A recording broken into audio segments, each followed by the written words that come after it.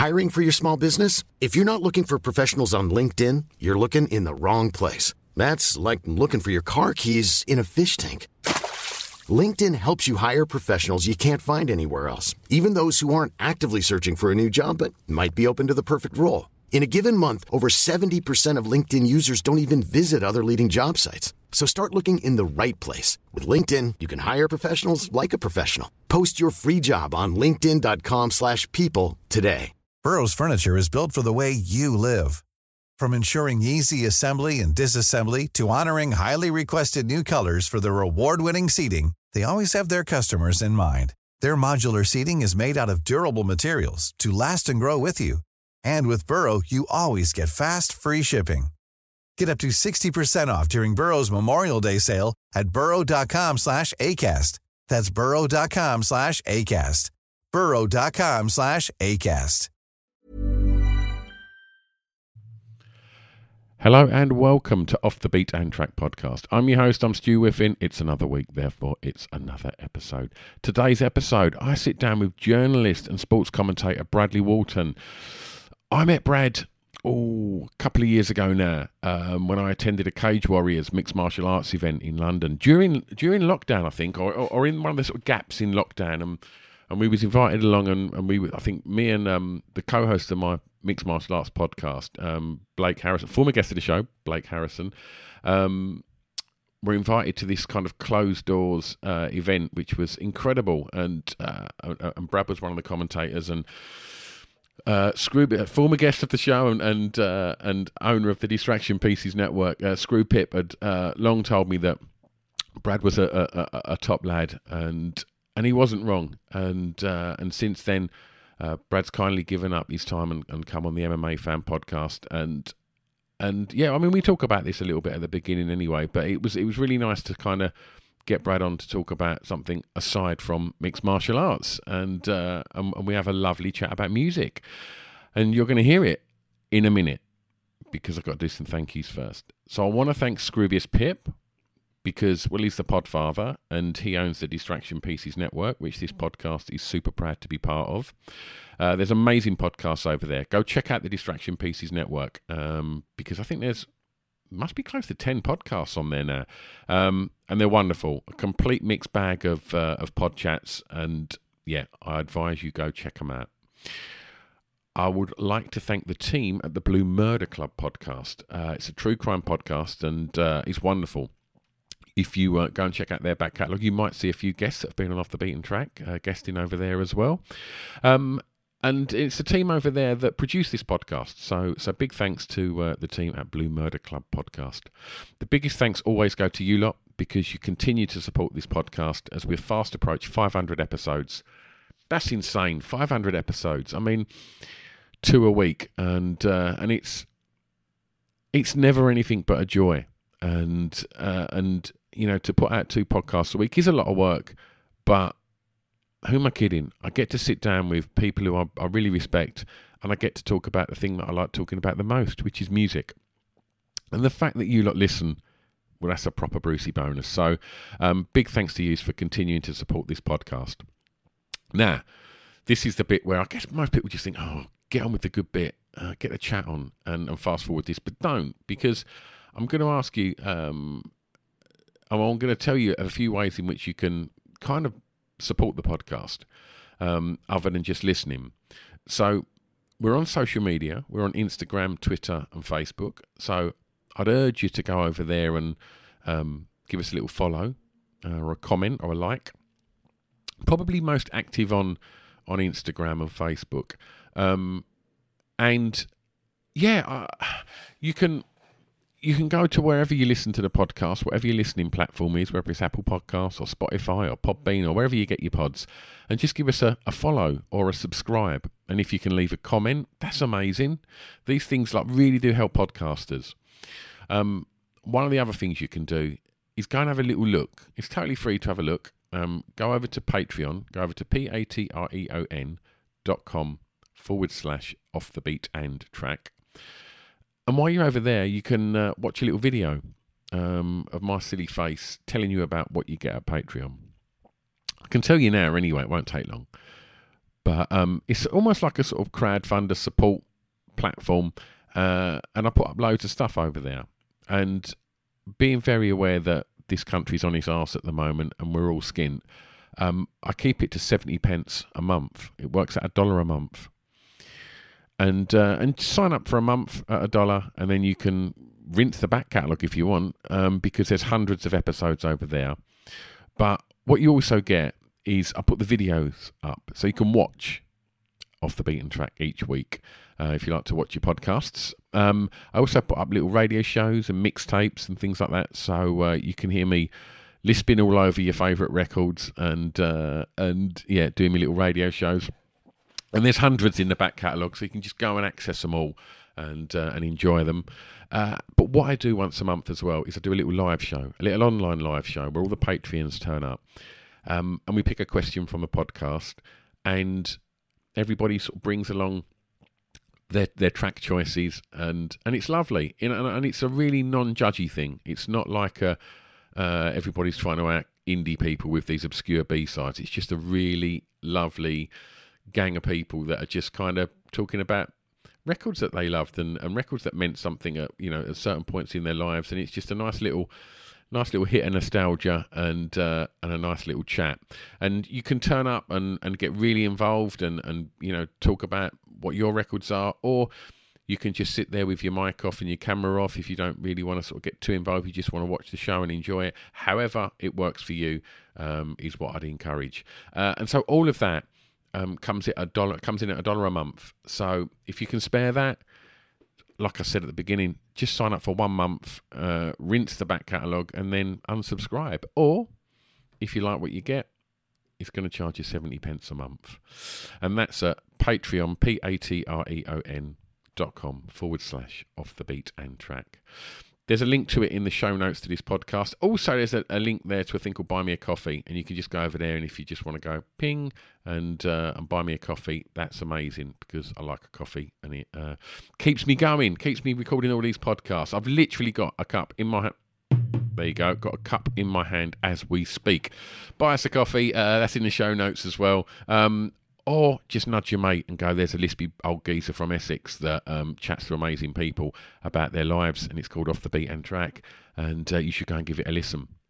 Anyway, your one-stop shop for everything you need to know about the podcast, socials and Patreons and everything, is offthebeatandtrackpodcast.com. Right, let's get on with it. Please enjoy Off the Beat and Track podcast with the delightful Bradley Wharton. It's Off the Beat and Track podcast on the Distraction Pieces Network with me, Stu Whiffin.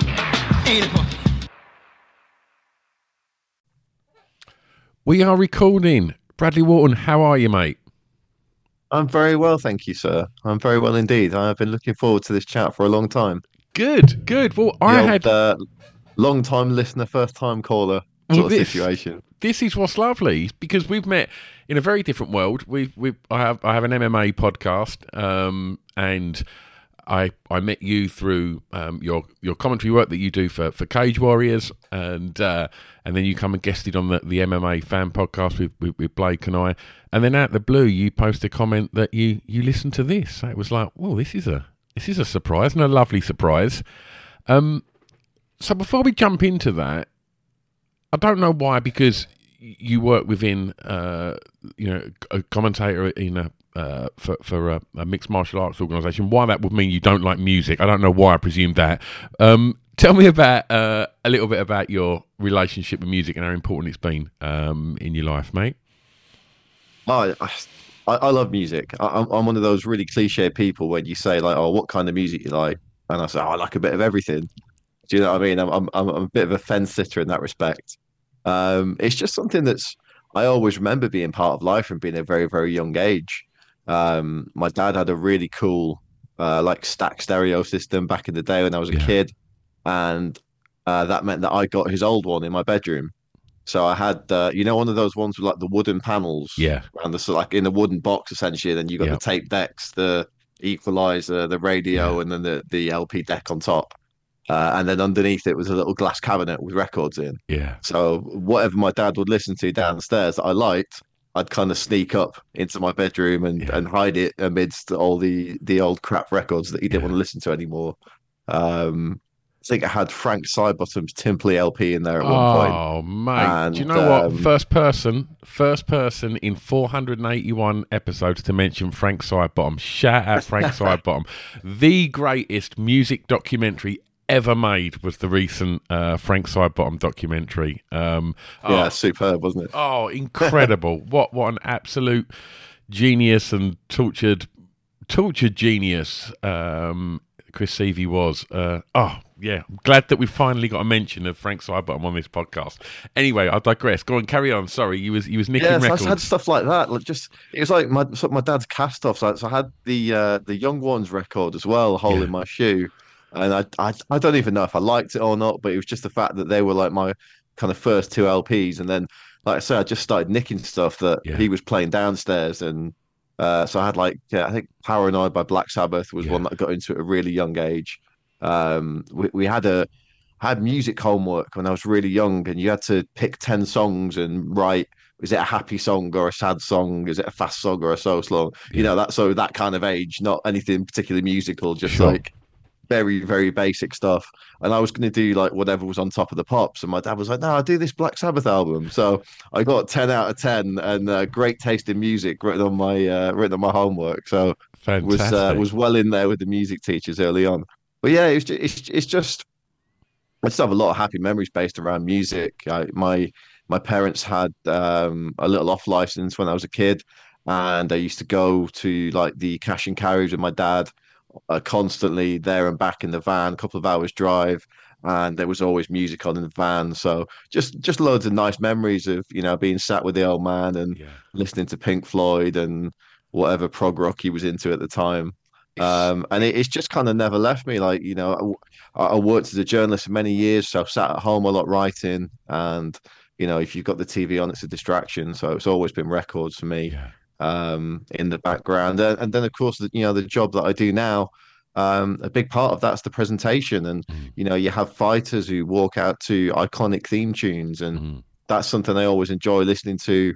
Um, and we've started with Cage Warriors doing Spotify playlists of all the walkout songs because you constantly get people sort of, tweeting in on social media like, oh, what was such and such a body's walkout song? mm. So we do playlists now. So if you've been to an event and you heard a good song that you Yeah. like, you can go back and go down the playlist and find it. So yeah, I try and involve it whenever I can. Like if you read anything that I write on cagewarriors.com, there's inevitably little cheeky music references that I hope at least one person out there will get, but otherwise they're just for my own amusement.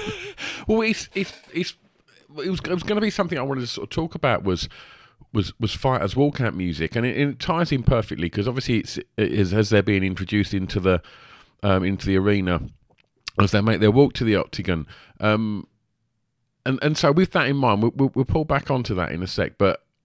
I'm going to ask you for track one, which is the song that you regard as having the greatest ever intro, please, Brad. I mean, I should probably put a disclaimer out first because this is a Kiss song. And look, some people like steak tartare, but every now and again you want a Big Mac, right? And for me, that's Kiss in a nutshell. They're not writing a song like Stairway to Heaven, but Yeah, they'll do a big, loud, stupid, feel good rock song. yeah, And Detroit Rock City for me is the absolutely epitome of a great Kiss song.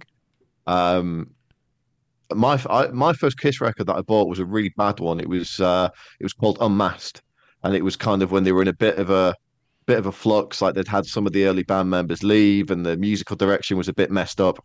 was And I this when they bought this kind of quit the album. makeup as well? So this was just before they quit the makeup. So Peter Criss had left. Ace Frehley pretty much didn't do anything on the record, and they were the talented musicians of the group, really. Mm, So this album, Unmasked, it was very over polished and poppy. Like they'd had the big hit with "I Was Made for Loving You," which is mm, essentially sort of a disco song, really. And Unmasked, they kind of went that over polished, over produced poppy style, and it just didn't go down well at mm. all. And I remember I picked the album based on the cover. I'd never heard a Kiss song before outside I Was Made for Loving You. And I just got taken by the look. And I thought, oh man, these guys look pretty cool. And bought the album Unmasked. The cover of it was a comic book which again, like, was really into comic books, so I thought it looked cool. Not a great album. But the inlay actually had like a little biography thing that sort of said, "Oh, this is generally regarded as one of the musical low points." So I thought, well, there must be some good stuff out there. And I convinced my mum to take me back to the record shop and buy me another Kiss record. And she goes, "Right, get the greatest hits album and then work back from there." Yeah. So I got, I mean, they knock a greatest hits album out every few years, to be honest, Kiss. Mm. But I got greatest Kiss, and the first track on it was Detroit Rock City, and I just got it straight away. The way it starts off, you get the sort of danga danga danga dang with the guitars, and then the great drum fill, and it reminds me of like a car engine starting over and then kicking in. And that song for me is just, it's been the start of so many great nights out. Like if I'm getting ready to go out, I'll put that on and I'm like, yeah, I'm in the mood. Or even just doing housework. If you want to put the Hoover around and you need a bit of energy, like stick Detroit Rock City on. And if you're not bopping around with your Hoover after 2 minutes, you need to check your pulse, man. I think it's just big, cheap, stupid fun, and I love it. Wonderful. Well, look, it's impossible not to ask you this. If you was to find yourself walking into that cage, what would your walkout music be? You must have thought about this, Brad. Come on. That's tough. I'm probably the least dangerous guy in the whole of the mixed martial arts industry, so I've never really thought too much into it. It probably would be something like Kiss, actually, like maybe God of Thunder or something like that, or War Machine. That'd be a good walkout tune, nice and sort of brooding and heavy, like something with the big drums. Yeah, probably something like that. Absolutely. What's been your favourite walkout from any organisation? It can be Cage Warriors, or UFC or whatever. Has there been any that has just struck you and like literally shook you to the bones? There's been a few over different eras. I mean, if you go kind of like way back, I think the first guy to really have sort of an iconic walkout was Tito Ortiz. And it was a very different time. It was when MMA was very much bad tribal tattoos and mohawks. And of course, he had the shorts with the flames on and the beanie with the flames on, which I'm sure was very cool back in 2001. Doesn't necessarily hold up today, but he would come out to Limp Bizkit. Yeah. And it was just so of its time. Yeah. And at the time as well, the UFC had sort of just been taken over by new owners, and they were really trying to make it something cool. And they had the walkouts. They had like almost pro wrestling style walkouts with big screens and flames going off and fireworks. And Tito Ortiz walking out to break stuff. It was just perfect for what it was at the time. But like, I think kind of moving on from that, like Anderson Silva coming out to Ain't No Sunshine. And it's not a fight song at all. It's not something that you would think about, as getting you in the mood, getting the adrenaline going, but it just personified like how calm he was and how confident he was in his skills, that he would just stroll out to that. Hearing it live in an arena, it genuinely does send shivers through your bones. And I guess another one would be there's a guy called Yoshihiro Akiyama who would come out to Time to Say Goodbye. And again, not a fight song, but they would sort of bathe the arena in white light and fantastic visual effects, and just hearing him like come out to this really just chilled song. It was just a wild way to set up an atmosphere for a fight. Perfect. Did you catch? I mean, from the Cage Warriors days through to where he's at now as a global superstar, Paddy the Baddy's walkouts are always good to Basement Jacks and Heads Will Roll. That little hybrid mashup of that always seems to get the crowd going. But did you see? What's his? It's Peter Queally, isn't it? In Bellator, when he comes out to Zombie. Did you see? Yeah. Fucking hell, that was goosebumps. That was. There was one fight in particular. I can't remember exactly who it was, but Queally walked out first, and the crowd carried on singing Zombie while his opponent was walking out, and you couldn't hear his opponent's theme tune. Pete's a cool guy. And he's a guy who fights with his heart on his sleeve, wins some, loses some, but those entrances are absolutely epic. Just phenomenal in Dublin as well. Reminds me of like when McGregor used to come out to Foggy Dew in Cage Warriors, and then that first ever UFC Dublin. Yeah. And he came out to a mashup of Foggy Dew and the Notorious by Notorious Yeah. B.I.G. And just once in a lifetime moments. Wonderful. Well, let's take you back. First song you remember hearing, please, Brad, that you had an emotional response to. I really struggled with this one actually because there's kind of a few over the years. I do remember getting very into Everything I Do It For You by Bryan Adams, which You was couldn't obviously not. It was in your ear holes for 16 weeks at number one, mate. Yeah, exactly. I remember pestering my nan until she bought me the cassette single of it. But I don't know if I actually ever, it wasn't particularly emotional. I think I just liked it Sure. as a kid. But the one I've gone for is a song called "Keep Talking" by Pink Floyd, from the Division Bell album, and there's a couple of reasons. I think firstly, it was my first Pink Floyd album. There was another that came out when I was a bit younger, but I was obviously too young to be listening to stuff then. But this is the first album that I remember coming out and sort of being excited about it before it came out. Yeah. My dad was a huge Pink Floyd fan, and that really rubbed off on me. And I just remember him being really pumped about this new Pink Floyd album. And it's not the best Pink Floyd album. It's not my favorite Pink Floyd album, but it was kind of the first one that came out that I was sort of able to listen to from start to finish as a new Pink Floyd album, and just loved every single track on it. The reason that I chose this track in particular is that it opens up with a really poignant speech by Stephen Hawking. And he says something along the lines of, I'm going to try and get this right. For millions of years, mankind lived just like the animals. Then something happened that unlocked the power of our imagination. We learned to talk. And I just found that really like, wow, that's a really kind of like sort of deep and meaningful thing. Yeah. And language has always been a huge part of my life, either as a writer or a commentator. So even as a young kid, well, I was probably only about 10 when that album came out, it just kind of really stuck with me. But the main reason it stuck with me was that my late uncle at the time had motor neuron disease, and he had a voice box, Okay. and sounded exactly like Stephen Hawking. Sure. And at the time, as a kid, it was like, it was a bit embarrassing. And, I think, sort of attitudes around disability have changed massively, since I was 10 years old. And, it was always a bit like, oh, I don't really want to kind of talk about this. And it was a bit embarrassing sort of thing. So to hear that on a record, which I thought was absolutely fantastic, was pretty cool. And then he used to let us play with the box when we were around there. So I used to type the Stephen Hawking quote in and make him say it. It was fantastic. That's quite heavy music for. I mean, Division Bell come out what 90, maybe 91, 94. 94. 94. Oh right, okay. How old would you have been then? I was 10, so I would have been 9 or 10. That's intense music for a 9, or a 10-year-old to be listening to Pink Floyd. But you'd already been kind of, sort of, you'd been exposed to Pink Floyd quite a lot in, I presume, in the dad's car, and right. And so, what you felt this was like the first time that you sort of owned a bit of Pink Floyd in your own right, rather than it sort of be. Absolutely. Like sort of like my dad's favorite Pink Floyd album is "Wish You Were Here," and obviously "Dark Side of the Moon" and "The Wall."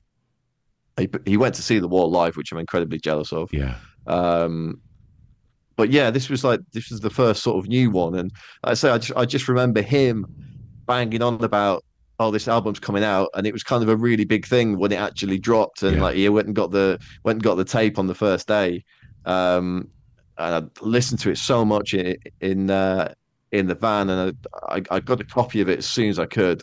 So I had a little double tape deck on my stereo system, so I made a copy of it, and it was just in my Wharton constantly. Like the amount of pocket money I must have got through on batteries just listening to that until it started slowing down was absolutely insane. But yeah, like I say, it's just it was my first Pink Floyd album, and looking back today, there's obviously there's a lot of much better Pink Floyd music, and what I didn't get at the time was kind of all the sort of the bitterness in the lyrics towards Roger Waters. Yeah. But obviously, it was quite funny to kind of pick that up, going back to the album at a later age. It's kind of like It's kind of like Oasis, really. You go through stages of thinking that Liam Gallagher was the cool one, and then Noel Yeah. was the cool one, and now Liam's the cool one again. And Yeah. I kind of went through that a bit with Roger Waters and Dave Gilmour, but Yeah. it is what it is. I appreciate what they both did, and I mean, The Wall and Dark Side of the Moon are just absolutely classic pieces of Yeah. music. I probably listen to Dark Side of the Moon once a week, start Yeah. to finish. Yeah. It is a masterpiece. Tell me the exact emotion that you got when you heard that for the first time. I think it was, I don't know, maybe almost a bit of pride, really. Just like hearing something like that and just being able to relate it to my uncle. Yeah. And it was like, wow, this is actually really cool. It's not something I need to be embarrassed about or keep quiet. And then I remember, like, sort of playing the tune to people at school, and when you'd have like a non-uniform day and you could take stuff in, and someone would take a little boombox in, and Yeah. I'd put this song on and be like, oh, my uncle's got one of these. Yeah. So yeah, I guess the emotion was more pride than anything else. Oh, that's wonderful. Where was growing up? Where was home? So home was originally Manchester, from Greater Manchester. Lived there till I was 13. And when I was 13, my dad got a job in Holland, and he worked out there for about 6 months on a contract. And at the end of it, they extended it, and then they were going to extend it again for another year or 2 years or something. And my mum was just like, didn't want the family to be split up. And obviously, me sort of entering the terrible teens, and my brother 4 years behind me, she didn't want that sort of a situation where my dad was like flying home every other weekend and not Yeah. there during the week. So they just very quickly made the decision, I think over the space of about 2 weeks, to sort of up sticks and take us all out there. My dad worked for Shell at the time, and there was a huge Shell facility over there, and also it wasn't too far away from The Hague, so you've got all the European courts and the embassies and stuff. So there was a British school and an American school just outside The Hague. So we went to the British school. So it was quite good in the fact that we still got like all the British curriculum.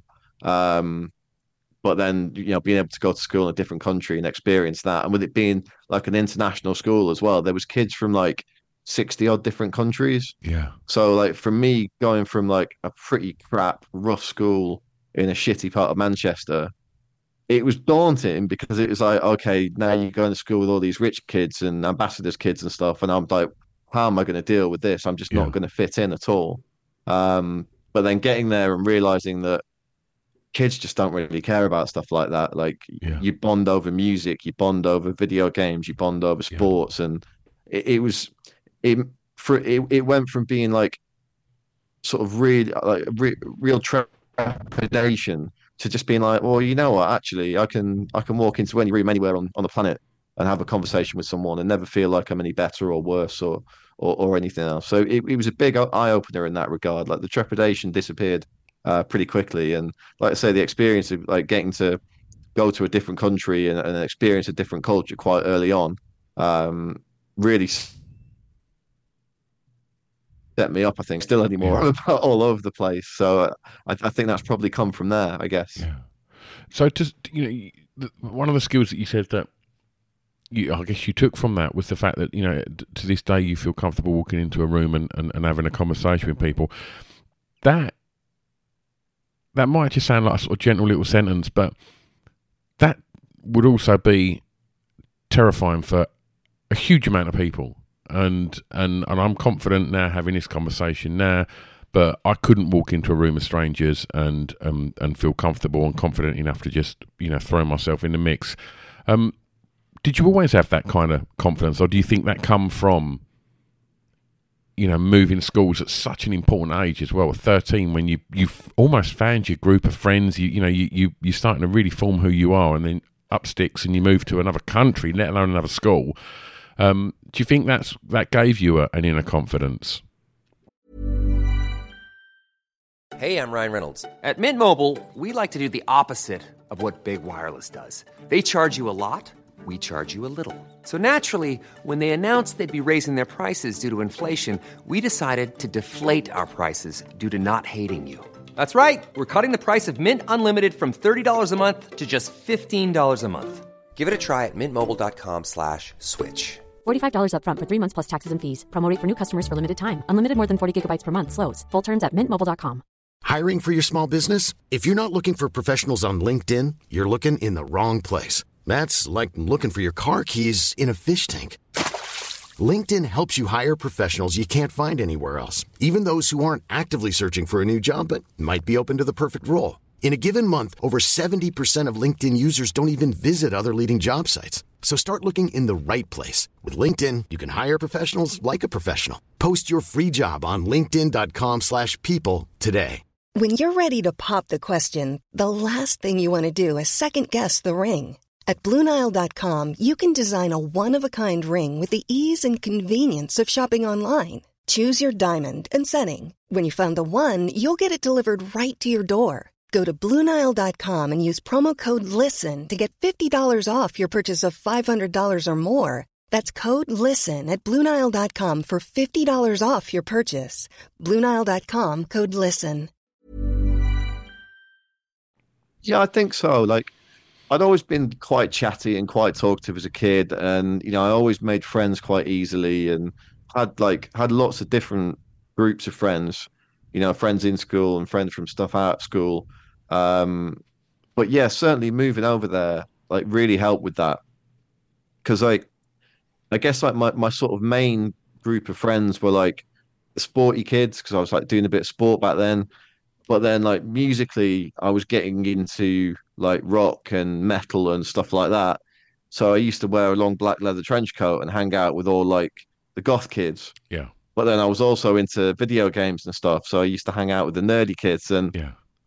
I've never, it really helped sort of like knock down any barriers that I had, because when I got there, I was very much like, I don't want to talk to anyone. These people are better than me.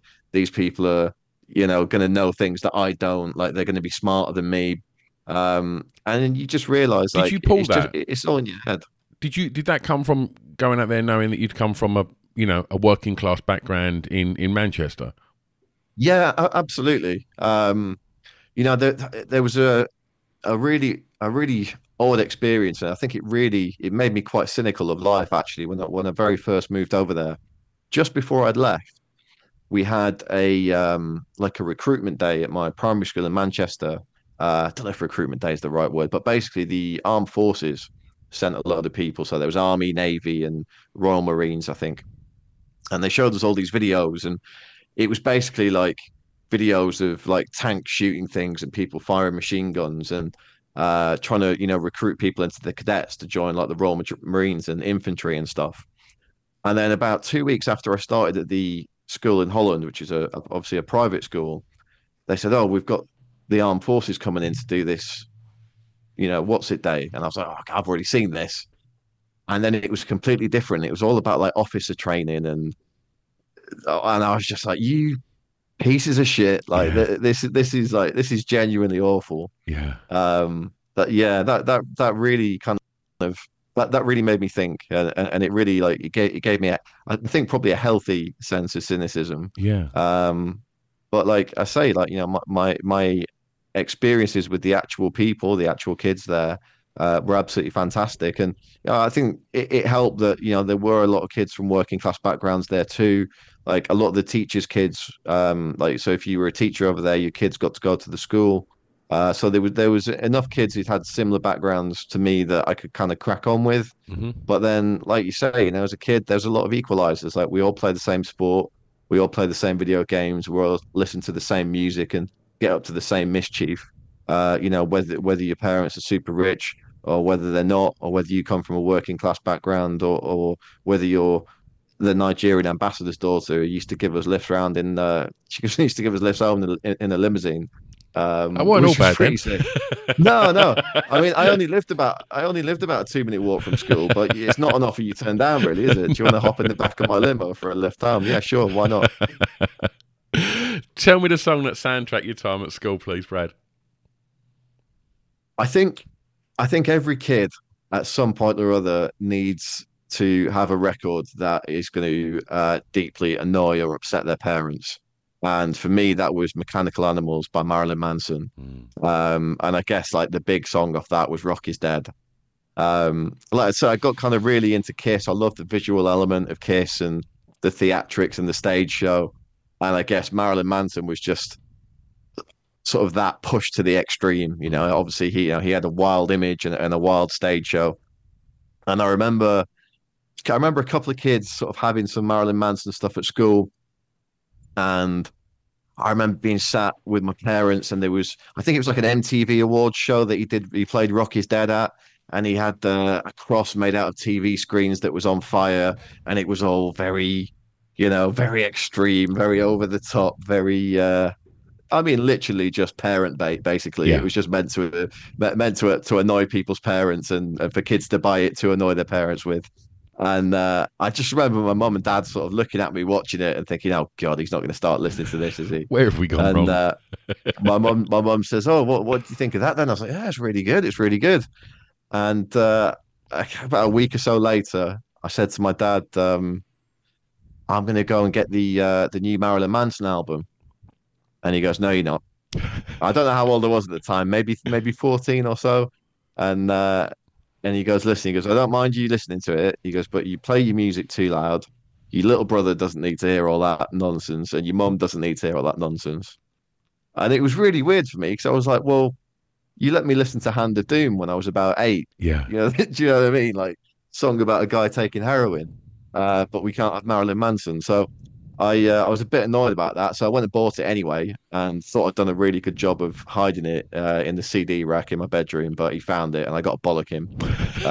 But about 3 weeks, I think he was more annoyed that I bought it and he'd said no than me actually buying it. And then about 2 or 3 weeks later, I went into my bedroom and it was there stuck in the top of the CD rack. So he put it back in. Oh. So I think that was sort of a silent truce. But I just remember it being like sort of my first like rebellious record purchase, I suppose, and it was a bit naughty and a bit out there, and I just loved like the whole like the concept of it. So like it came in like a blue plastic CD case, and you could take the inlay card out and turn the pages around, and if you inserted them back in, it showed up little bits of text and stuff that you couldn't see through the naked eye. I just thought that was really, really cool, and just the whole like. It was a concept album about an androgynous alien that had come down and become a rock star, which my mum embarrassed me with later on by saying, "Yeah, David Bowie did that about 35 years ago. And you've got that somewhere in your record collection as well." So I was like, "No, yeah, never mind." But yeah, I don't know. It's a weird one now because obviously one of those situations whereby he's been accused of some not very nice things in recent years. To my knowledge, I don't think he's been in court over any of it. I don't think so. No. But obviously, it's not a pleasant thing to hear. And then, but it's weird because it's like it's still your memories growing up, listening to that kind of stuff. There's plenty of people that have done horrible things that have produced great art, and I don't think there's a right answer to that debate. Should you separate the art from the artist? I think it comes down to personal choices, and you've got to take every case on its merits. Completely. I couldn't agree more. And I think as somebody that was much older than 14, but was DJing in an alternative club and seeing the impact, like way back when Sweet Dreams the first sort of breakthrough track, I think maybe, and then that was getting traction because it was obviously an iconic cover, but then they dropped Beautiful People and it's like, holy shit, and you see the video to Beautiful People and it's like, wow, this is fantastic. And being someone that grew up listening to like 9 Inch Nails and Bowie, you could see like, oh, he's got a bit of that and he's got a bit of that, but woo, just look at him, he looks incredible. And I think it was about 1996. At the time, I was in a band, and we took into this record company office, and they were sniffing around us. And it was, "Oh, we're going to get signed. Oh, we're going to get a record deal," and we just was 6 lads with long hair that made rock music. And I just remember the guy just going, "Yeah, look, I like all the songs and stuff, and but to be honest, it's like if you're into rock and you're young, you're going to want this." and he just held up Kerrang, and it had a picture of Marilyn Manson on the cover, and I just thought, he's right.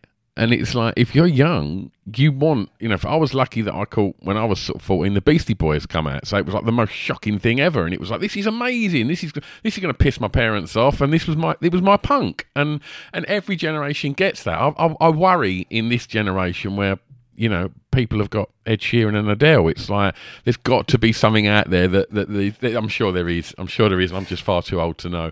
But, I remember coming home with, I think it must have been Kerrang, and it was Queens of the Stone Age were on the cover. Yeah. And it was Josh Homme and Nick Oliveri on a train track, just covered in fake blood. Yeah. And I just remember my mum saying, "What is this that you're reading now?" I was like, "Oh, it's a great band that I've just started listening to, Mum. You've got this to look forward to." Nick Oliveri didn't even need the blood. He looked insane, whatever. Anything he ever done, it was just like, that guy, he's walking very close to the edge. Right, okay. Well, let's move on to track 4. Tell me about the first album or the first record you remember buying from a record store, please, Brad. So yeah, this was an interesting one. I had to really think about this because I remember getting my first pay packet from a paper round that I did, and going straight to a record shop and buying just the 3 oddest combination of records you could think of. I bought Nevermind. I bought a 2 CD Jungle compilation, which I think I only kept because it had Chai FX Original Nutter as the first track, and everything else was rubbish. And I bought Enter the Wu-Tang 36 Chambers. I'm not being funny, Brad. There's 3 bangers right there. I know, but it's just a wild combination to get them all together. But I was like, was that the first one that I bought like with my own cash? And then I remembered my dad's parents moved to the Isle of Man, and we used to have to fly from Holland into Manchester, and then we'd drive and get a ferry, and the ferry had a little gift shop with music and hat and sweets and whatever else. And I bought Fat of the Land by The Prodigy. I must have had some pocket money, and it was a weird one because I remember Firestarter coming out, and absolutely sacrilege to say something like this now, but I just didn't rate it at all when I first heard it. I don't think I'd really heard much Prodigy before then. I was like, yeah, it's all right. And I think it might have like knocked something that I did like out of the top 10 on top of the pops or something. So maybe I sort of harbored a little bit of animosity towards it. But then Breathe came out, and absolutely loved that. My dad absolutely loved it. And I don't know if it was around his birthday or Father's Day or something. I tried to buy it for him in Asda, and then they wouldn't sell it to me because it had the parental advisory sticker on it. So I had to go and get the old man to convince them to let me buy this single for him. And I remember putting it on in the car, and it had a very explicit live version of Their Law and Poison as the B-side to the single.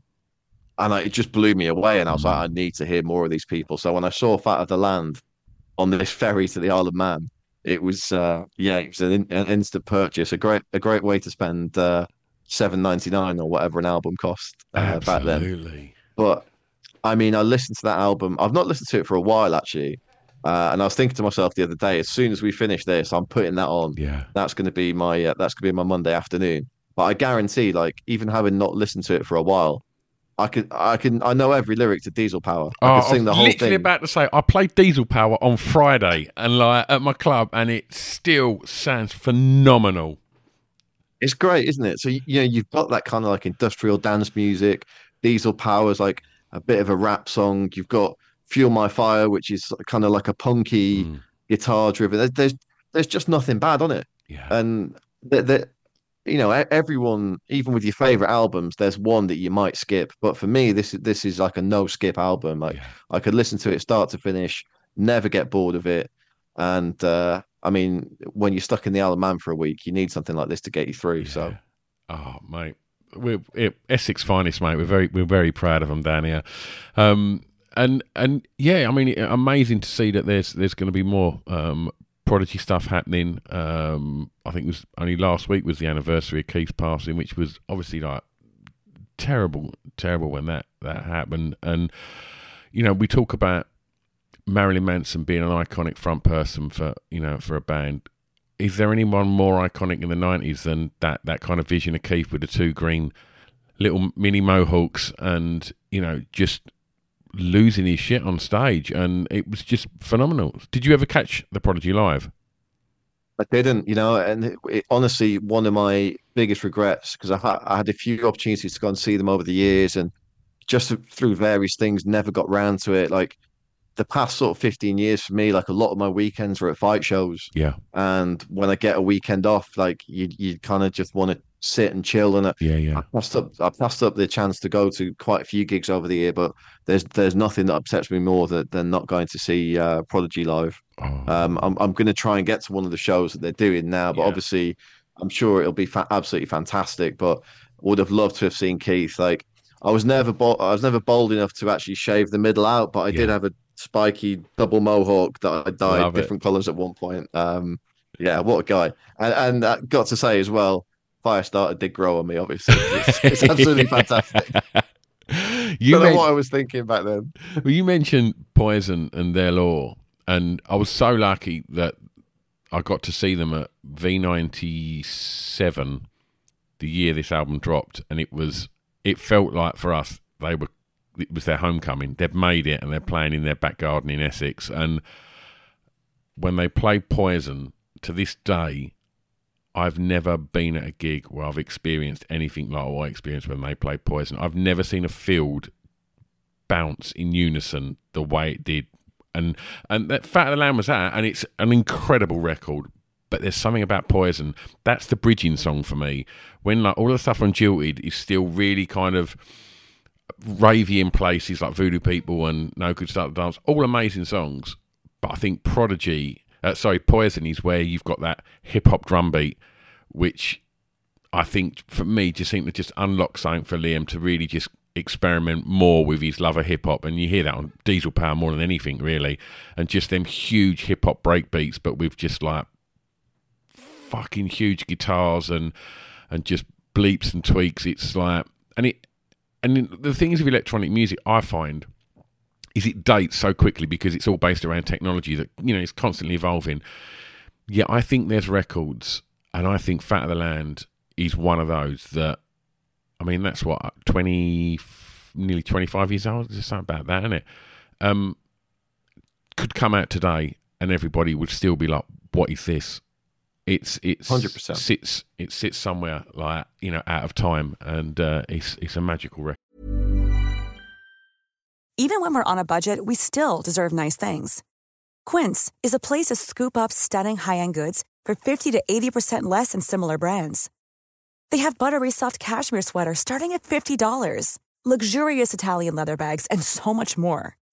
Plus, Quince only works with factories that use safe, ethical, and responsible manufacturing. Get the high-end goods you'll love without the high price tag with Quince. Go to quince.com/style for free shipping and 365-day returns. Cool. It really is. Right. Let's go clubbing. Tell me the song that soundtracked your year's clubbing, please, Brad. Yeah, I've had a few different phases when I was clubbing a lot. Growing up in Holland, like, there's a big bar culture over there, so I was more of like into going to bars. Like the legal drinking age over there is 16, so like, we were going to pubs and that when we were about 15, and getting into nightclubs was a bit harder, as you have a national ID card in Holland as well that you have to have, and that's pretty much the only ID that they accept in clubs. What they did though was that it was like a sort of a laminated card, like with a sort of plasticky cover on it, but then they printed your details on top. So if you were born in 1984, you could scratch the 4 with a pin and make it into a 1. So managed to take the boy out of Manchester, can't you? I know, right? Well, there's a will, there's a way.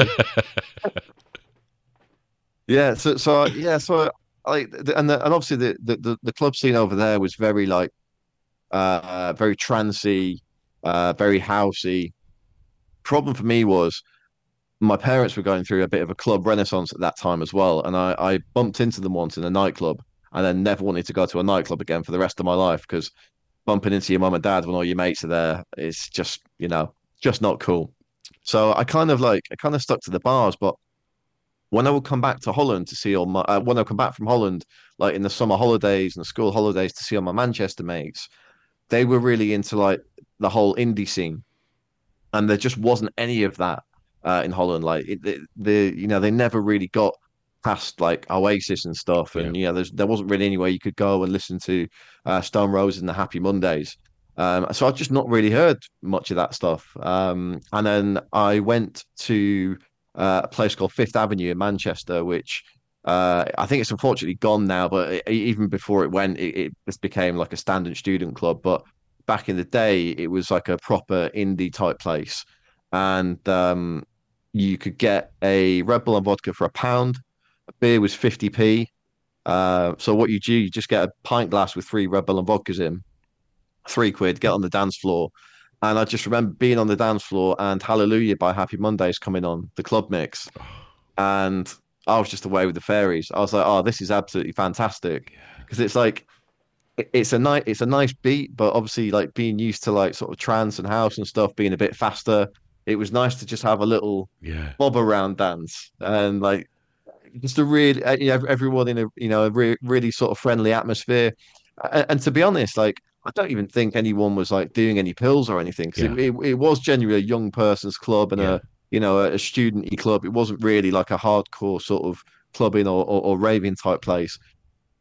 So with that in mind, the fact that the atmosphere was just so fantastic and everyone's hugging each other, putting their arms around each other. And yeah, every single time I went back in the school holidays or the summer holidays, I'd always round the guys up and be like, "You've got to take me to Fifth Ave." And of course, they went every weekend, so it was nothing special for them. Yeah. But for me, it was like, "Let's go!" Like I absolutely loved it. And again, it's one of those songs that I still listen to this day, and it's just got a lot of very very happy memories of being able to go back and see all my old mates that I kept in touch with. It's such a banger, and I think it's up there with intros for me as well. Just that scream from Rowetta at the beginning, and then just like the sort of, is it Gregorian chanting or whatever they call it, and then obviously it's Weatherall, isn't it, that does the club mix, and it's phenomenal. And I think there's never ever been a documentary about Mancunian music that hasn't used that in the opening credits, because it just encapsulates.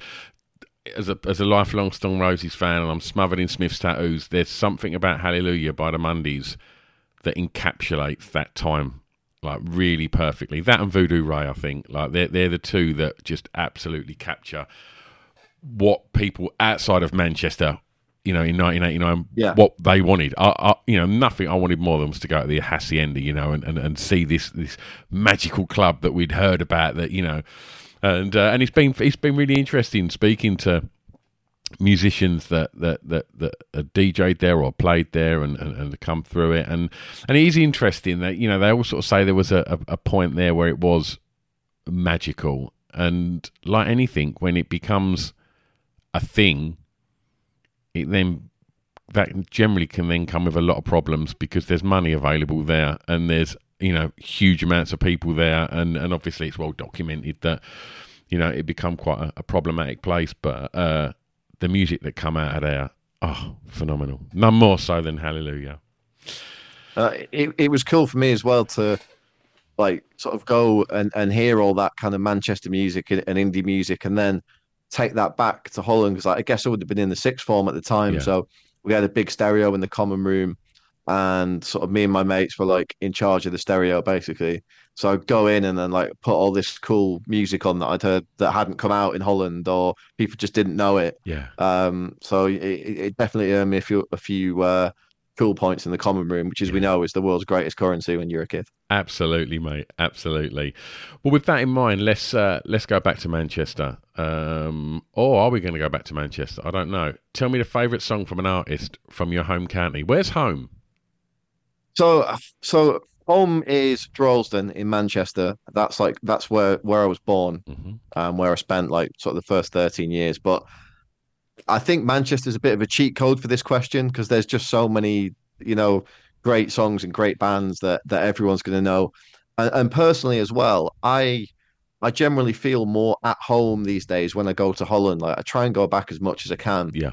Because I just think, when you're a kid, you're a kid, and you do very limited things that are the same that most kids do. And I did most of my growing up in Holland. Like I was there for 9.5 years, I think, in total. And they're key years, right? And Going at 13, they're key years, aren't they?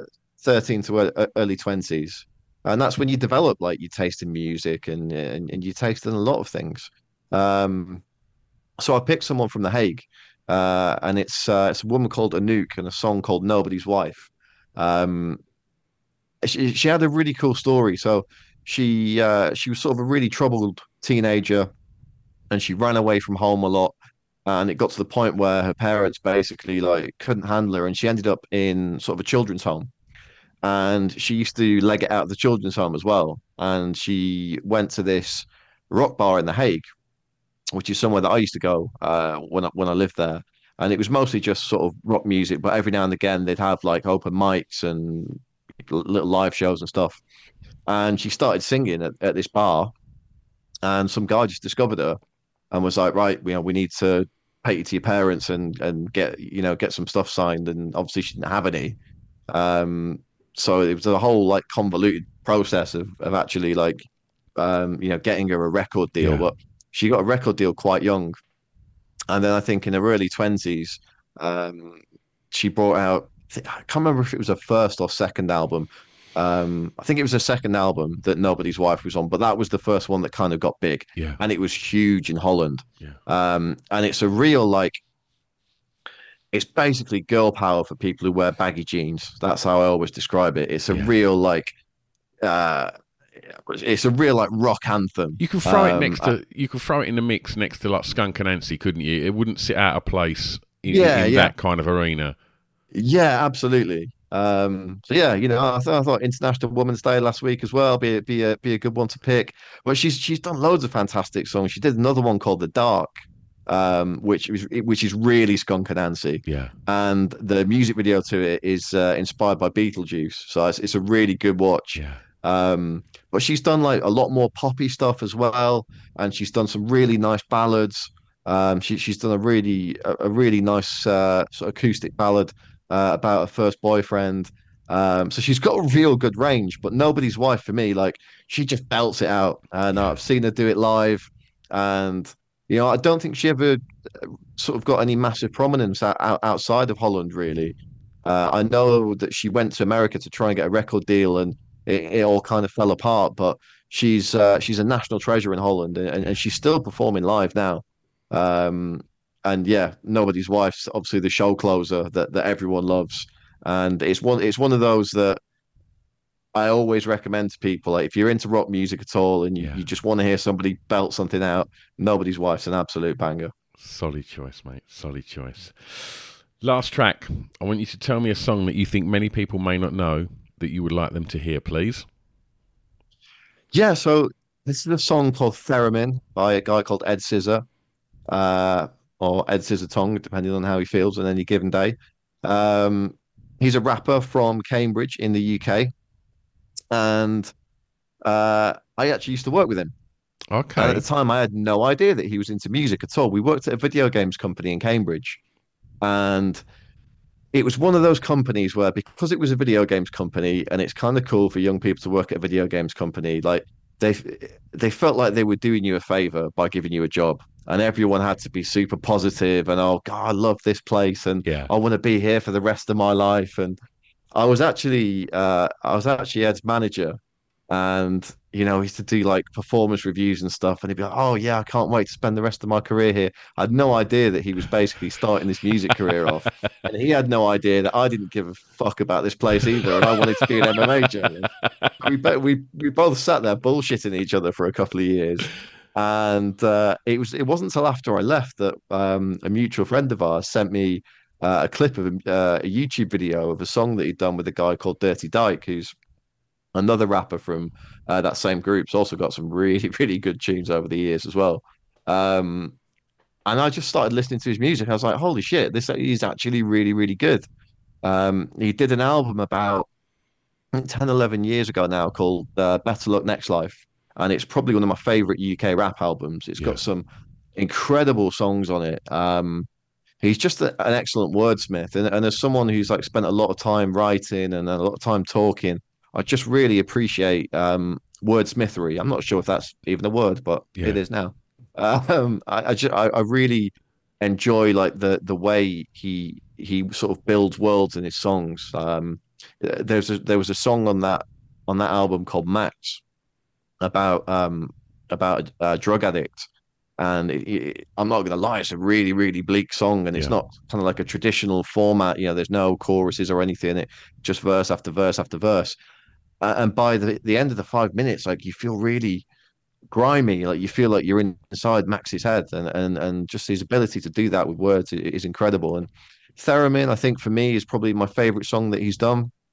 Um, it's all kind of like about sort of I guess like a post-apocalyptic world that's breaking down, and just the imagery that he creates with it is Yeah. fantastic. You know, it's not a song to stick on if you need cheering up or anything, but it's just a great one to listen to over and over. The music's great. I think it was produced by a guy called Lamplighter, he's done a lot of work with. But for me, it's just the words. And there's a bar in it where he says something like, right hand swinging like a bag full of spanners, and I nicked it and used it in commentary, and got it on TV for him. So he was very pleased about that. And we actually got it. So we hadn't talked for years and years and years, and someone sent it to him while there's so a Cage Warriors fan was watching it and sent him the clip, and then we got back in touch and started talking, and I invited him to a show at the end of last year, and he turned up and gave me a copy of his book, Oh, and we had a amazing. good old catch up, which is yeah, just fantastic. But yeah, Theremin, Ed Scissor, check it out. It's a great song. Oh, we make it easy for people to check it out, Brad, because we put together a Spotify playlist to accompany the pod with all of these amazing records that we've spoken about today. I want to talk about Brad Wharton a little bit now. I presume you're going to be, I mean, we're recording this on the 13th of March. We're in the week leading up to a huge UFC event this Saturday in London, and there's a huge Cage Warriors event this Friday. You going to be doing your thing there? Yeah, absolutely. So we started our calendar last week in California. So it was the first time I've been out to commentate in America, which was pretty cool. Amazing. I got to live in a casino for a week, so considerably poorer than I was when I when I went over there. But you know, them's the breaks. But yeah, big Cage Warriors event coming up this Friday to sort of coincide with UFC weekend, and then we're in the BT Sports Studio the week after that, and then April, Manchester, Dublin, Rome in May. It's a busy year for Cage Warriors. I can't wait. Looking forward to calling some good fights. Wonderful. And if people want to keep up to speed with everything you're doing, where's the best place to follow you, Brad? So I'm on Twitter and occasionally Instagram at MMA Brad48, and Cage Warriors is at Cage Warriors. Lots of good stuff dropping there. Promo videos. If you're into the old fisticuffs, there's definitely something for you. Wonderful. Brad, it's been an absolute joy. Thanks so much for coming on today. No, thank you for having me, man. Like I say, always enjoy chatting records in my spare time. Absolutely love it. Thank you. Wonderful. I'm going to press stop. Don't go anywhere. Oh, love it. Love it, love it, love it. Cheeky mention of Frank Sidebottom. We got to talk about Essex Finest, The Prodigy. We got to talk about the banger that is Hallelujah by the Mondays. And yeah, just a lovely chat. And what a top lad. So huge thanks to Brad for giving up his time and coming on. Go give him a follow on the socials. And if you've never dabbled into the world of mixed martial arts, I know it's not for everyone. And I'm sure by now you all know that I'm a super fan. The Cage Warriors events, a majority of them are in the UK, and they're wonderful. And I can't urge you. I can't urge you enough to go and check them out. And so yeah, go check out Cage Warriors and give Brad a follow. I'll be back next time. In the meantime, go check out the back catalogue, because there's hundreds and hundreds and hundreds of episodes, all for free, with all your favourite rock bands and comedians and actors and you name it, they've been on. Like I say, nearly 500 episodes, and they're all to be enjoyed. Go to the website and it'll direct you wherever you need to go to access whatever you need to access. offthebeatandtrackpodcast.com. I'll be back next time. Be nice to each other in the meantime. See you soon. Bye-bye.